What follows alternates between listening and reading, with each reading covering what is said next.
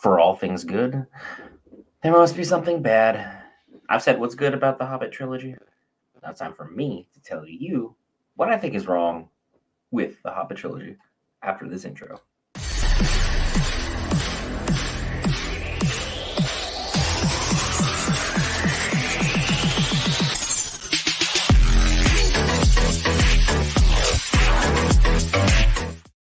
Hey guys, Brent here for Geek Variants for another exciting breakdown. This time we're in the Hobbit. We're on what is bad with it, and I still have no suggestions in the comments below as to what I should cover next. So I might just cover the Lord of the Rings, cover up the whole trifecta because we already got the Rings of Power done and out the way. If you're subscribed to the channel, you already knew this. If not, be sure to either subscribe or hit that notification bell if you want to be notified of any content rolling down the pipe that we at Geek Variants have for you. Enough of the banter, though. Let's get into what you're actually here for. Look, the Hobbit trilogy did a lot of things right. You also did a lot of things terribly. And look, start off with the point blank obvious statement. The Hobbit should not have been a trilogy. There is not enough book material to make a trilogy out of it unless you turn 50 pages each into a movie, which would leave you with a cluster of a story at best. I mean, look, the Rotten Tomato score says it all. The first movie, 64%, the second, 74%, the third, 59%. The two that you relied upon the books the most and sourced the materials the best for were the first two, 64 and 74%. So that's not bad. Combined, 69. Nice. Not bad, but not really where you want to compare this to, say, the Lord of the Rings trilogy, which was outstanding in every aspect of just about everything, but yet still had some flaws that I can talk about at other points in time. With the fact that there's not enough book material to cover 3 movies, you definitely made some serious stretches in judgment. And some of those stretches in judgment exacerbated your actors to no end. And this movie is notorious for Peter Jackson saying this needed to be 2 movies. However, it's really hard to sell a 2-movie thing. What do you call it? Like a duality? What a 2-movie duo? You say the word trilogy, I know exactly what you're talking about. And I know whether it's good or bad. Trilogies sell well in the minds of people. For some reason, all good things come in 3s for the most part. And well, this was not one of them. This should have been 2 movies, and I have to agree with Peter Jackson on that. The other thing that needs to be talked about, Peter Jackson was not given the proper amount of money or the proper amount of time to make these movies happen. If you're going to give him the demands of 3 movies, you need to give him time to make 3 movies. The reason The Lord of the Rings was a masterpiece, he wasn't rushed, the budget was there, and he's allowed creative direction with the project overall. I mean, it was literally an adaptation for a book, so I'm not going to call him like a master of anything, but, he still adapted the story quite well. But when you rush someone in their work, things kind of don't turn out so good. And the fact that you didn't hire him in the first place was kind of probably our issue. They originally hired Guillermo del Toro, just Guillermo del Toro. For those of you that are, unfamiliar with him, he kind of directed a lot of great movies, including Pan's Labyrinth and Hellboy, just for starters. But moving on, even past that, when you adapt something, you should probably stay accurate to your story, correct? Well, they didn't. And for me, and for some of you who may let me know in the comment section, you may or may not agree that when you adapt something, it needs to be done well. And for me, I did not agree that their adaptation was good. And a lot of my main issues stemmed from 2 things, and 2 things in particular. First off, you established Sauron and Smaug as your 2 main villains, which, book accurate, you got one right off the jump. Smaug is easily the main villain of everything going on.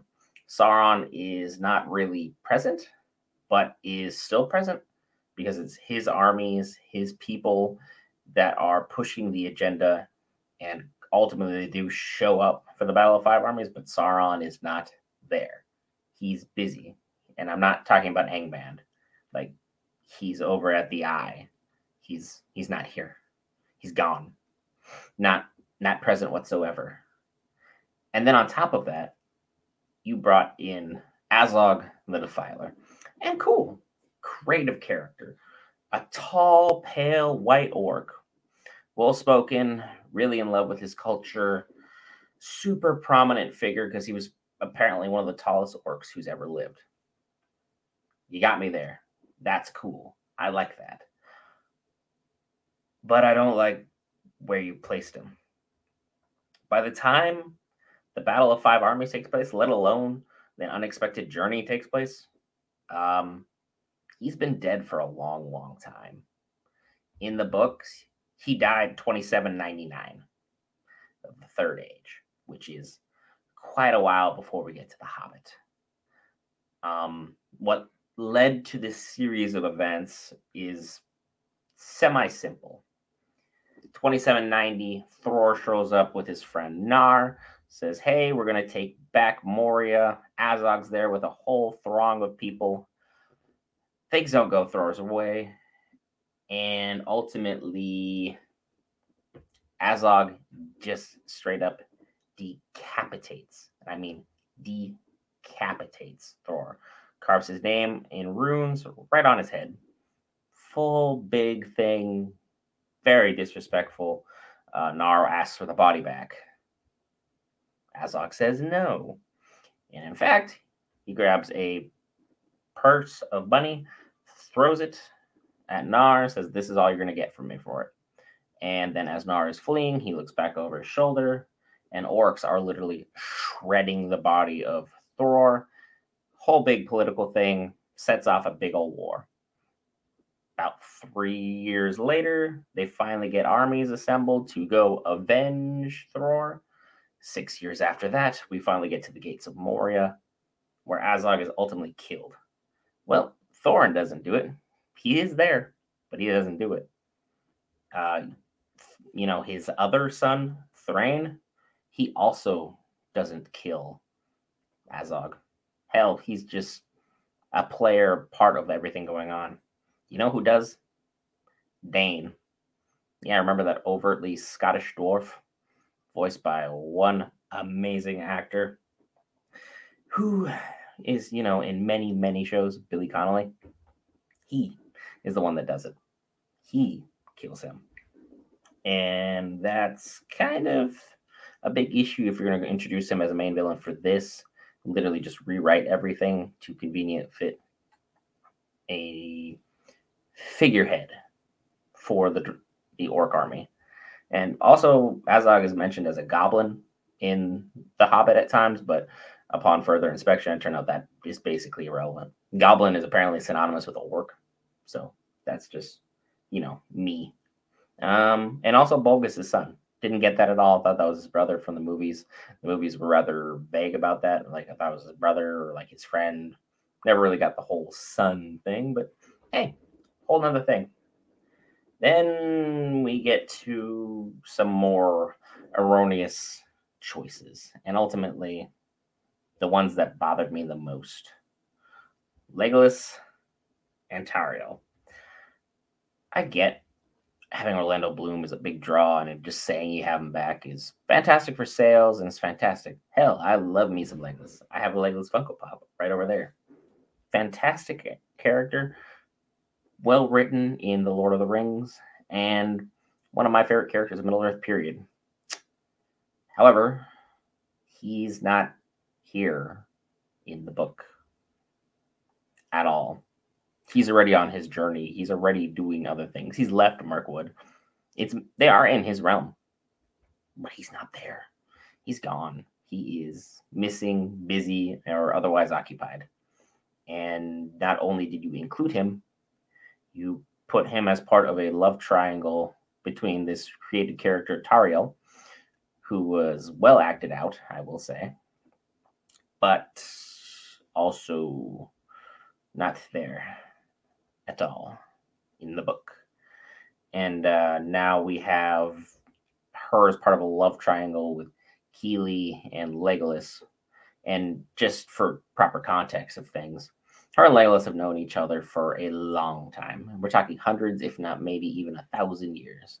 They have been friends, if not slowly growing towards lovers, for a long, long, long period of time. And ultimately, Legolas in the books never marries, never has children, never does any of this stuff. He's just Legolas. He doesn't care. He doesn't need any of that stuff. He's not a part of it. So to have this be a prominent thing in a movie adaptation is erroneous at best. And she knew Keely for 2, maybe 3 days at most, maybe a week. And you want to convince me that that love is real? That love is about as real as when your preschooler comes home and is like, I just got married at recess under the tire swing. Like that's wrong. It's not legitimate. It's fleeting. It's passing. It's not important. And you're saying Legolas lost to this man? I'm just saying if you're going to go for this angle, it needs to be done correctly and it needs to be done in a way that we believe that at any point in time she would have ultimately chosen Keely. And while Keely's nice, he's a good dude, and he's an excellent character. The fact that they rushed this, forced this in, and thought this enhanced the plot in any way, foolish at best. Sure, fans have tried to fix this by throwing a band-aids of fan theories on it, and the popular fan theory is that their love is a adaptation, or a loose recreation, I should say, of the love between Gimli and Galadriel. Because, Gimli is staunchly against the elves by the time he gets to Lothlorien, but he meets Galadriel, and all of a sudden he is a 100% now I'm a believer song breaks out, full Shrek song, dance, musical coming on, and he's like A1 friend of the elves.